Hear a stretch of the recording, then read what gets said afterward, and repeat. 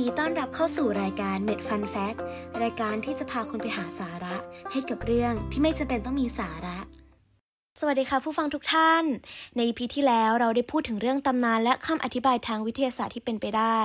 ในเอพิโซดนี้นะคะเราจะพาทุกคนมาฟังเรื่องที่เป็นจริงในประวัติศาสตร์กันบ้างที่ยังมีความจริงบางอย่างที่ยังซ่อนอยู่และน่าสนใจและเชื่อผู้ฟังหลายคนนะคะอาจจะไม่เคยได้ยินก็เป็นได้ค่ะเราจะพาคุณผู้ฟังนะคะไปทำความรู้จักกับจิตรกร2ท่านนั่นก็คือวานโกะและพิแอร์ เรนัว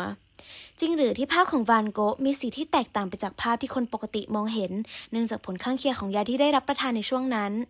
จริงหรือที่พิแอร์ เรนัวยังคงวาดภาพในช่วงท้ายของชีวิตแม้ว่าจะไม่สามารถจับผู้กันได้อีกถึงตอนนี้คุณผู้ฟังคงรู้สึกสงสัยเหมือนดิฉันแล้วใช่ไหมคะเรามาค้นหาคำตอบทั้งหมดใน EP นี้ด้วยกันเลยค่ะถ้าพูดถึงศิลปินคนที่นำศิลปะมาอธิบายสิ่งที่มองเห็นได้ดีก็คือวินเซนต์ วานโกะหลายคนอาจจะมีข้อมูลว่าวานโกะได้วาดภาพ The Starry Night ซึ่งเป็นช่วงเวลาที่มีหลักฐานว่าเขามีอาการป่วยและทำให้ได้รับยา Digitalis โดยยาเนี้ยจะส่งผลให้เกิดผลข้างเคียงที่เรียกว่า Xanthopsia ได้ซึ่งเป็นอาการที่ทำให้ผู้ป่วยเห็นสีทุกอย่างเป็นโทนสีเหลืองจึงมีรูป The Starry Night รวมถึงรูปอื่นๆที่มีโทนสีเหลืองเพิ่มขึ้นออกมาแต่ภายหลังก็มีคนที่ยกหลักฐานขึ้นมาโต้แย้งเนื่องจากการจะเกิดแซนท็อปเซียได้เนี่ยต้องใช้ยาจนถึงขนาดที่ทำให้เกิดอันตรายต่อร่างกายและแวนโกะก็อาจจะไม่สามารถวาดรูปได้โดยปกติแล้วแซนท็อปเซียจะไม่สามารถแยกสีขาวกับสีเหลืองออกจากกันได้และจะเห็นสีน้ำเงินเหมือนกับสีเขียว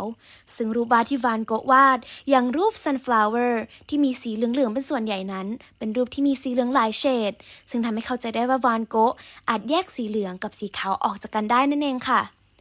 นอกจากนี้การที่เขาสามารถวาดรูปที่มีสีคอนทราสต์ได้ดีเช่น The Night Cafe รวมถึงการที่วานโกะได้อธิบายภาพนี้ด้วยการใช้สีต่างๆและบอกวัตถุประสงค์ว่าไม่ต้องการให้ภาพเป็นแบบเรียลลิสติกก็เป็นการบ่งบอกได้ว่าการวาดภาพของวานโกะนั้นยังคงปกติดีดังนั้นความเชื่อว่าวานโกะกินดิจิทัลลิสและส่งผลต่อการวาดภาพของเขาจึงยังมีข้อค้านอยู่มากนั่นเองค่ะนอกจากวานโกะแล้วยังมีจิตรกรชื่อดังอีกท่านที่มีเรื่องราวน่าสนใจไม่แพ้กัน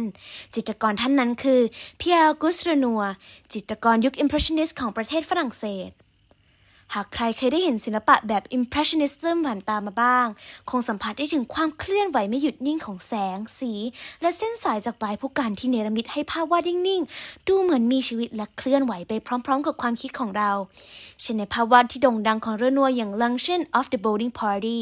Two Sisters on the Terrace The Umbrellas และภาพอื่นๆอีกมากมายหากใครฟังมาถึงตรงนี้แล้วลองเสิร์ชภาพตามนะคะจะเห็นว่าผลงานของเรนัวเนี่ยไม่ธรรมดาจริงๆเลยค่ะแต่โชคชะตากลับไม่เข้าข้างเขาเสมอไปเพราะว่าหลังจากวาดภาพ The Umbrellas ได้เพียง2 ปีเขาก็เผชิญกับโรคร้ายที่ทำให้ชีวิตของเขาเปลี่ยนไปตลอดกาลโรคนั้นทำให้เกิดอาการปวดข้ออย่างรุนแรงและทำให้นิ้วมือของเขาบิดผิดรูปสุดท้ายโรคก็ลุกลามไปตามข้อต่อต่างๆของร่างกายเขาเริ่มขยับไหล่ไม่ได้และท้ายที่สุดตัวเขาเองก็ไม่สามารถเดินได้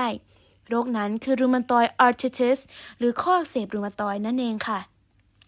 เมื่อจิตรกรไม่สามารถจับผู้กันได้เพราะความเจ็บปวดสาหัสที่มือถ้าเป็นหลายๆคนก็คงเลิกวาดภาพไปแล้วใช่ไหมคะแต่ว่าไม่ใช่สำหรับเรนัวค่ะเขายังคงวาดภาพต่อไปโดยอาศัยการกินยาแก้ปวดทำสปาที่มือเพื่อช่วยบรรเทาอาการนำเฟือกผ้าสอดผู้กันที่มือแล้ววาดรูปจวบจนช่วงสุดท้ายของชีวิตเขาเลยค่ะแม้ว่าภาพวาดระยะหลังๆของเรนัวอาจจะไม่ดังเท่าภาพในยุคแรกๆก่อนที่เขาจะป่วยแต่รายละเอียดการวาดการลงสีในภาพ Girls at the Piano ที่เขาวาดตอนที่ป่วยนั้นก็เป็นที่น่าประหลาดใจมากเพราะเขาสามารถวาดภาพออกมาได้แทบไม่ต่างจากตอนที่ไม่ป่วยเลยก็เหมือนที่เขาเคยได้กล่าวไว้ว่า The pain passes but the beauty remainsทั้งหมดก็คือเรื่องเล่าที่เราคิดว่าเป็นเรื่องที่น่าสนใจที่จะนำมาเล่าสู่กันฟังในรายการ Med Fun Fact นี้สุดท้ายนะคะเราจะเห็นได้ว่าวิทยาศาสตร์การแพทย์ก็เป็นเรื่องที่ไม่ได้ไกลตัวอย่างที่คิดและท่านเพื่อนๆคนไหนที่ฟังแล้วสนใจมีเรื่องวิทย์สนุกๆใกล้ตัวก็สามารถมาแบ่งปันกันกับเราได้ที่ Instagram Inspired Podcast ได้นะคะ INSIPIRED Podcast ค่ะขอบคุณทุกท่านนะคะที่อยู่กับเรามาถึง6 EP ขอให้ทุกคนโชคดีและอย่าลืมไปติดตามรายการต่างๆของเราในช่อง Inspired นะคะสำหรับวันนี้ปิ๊บขอลาไปก่อนขอบคุณค่ะ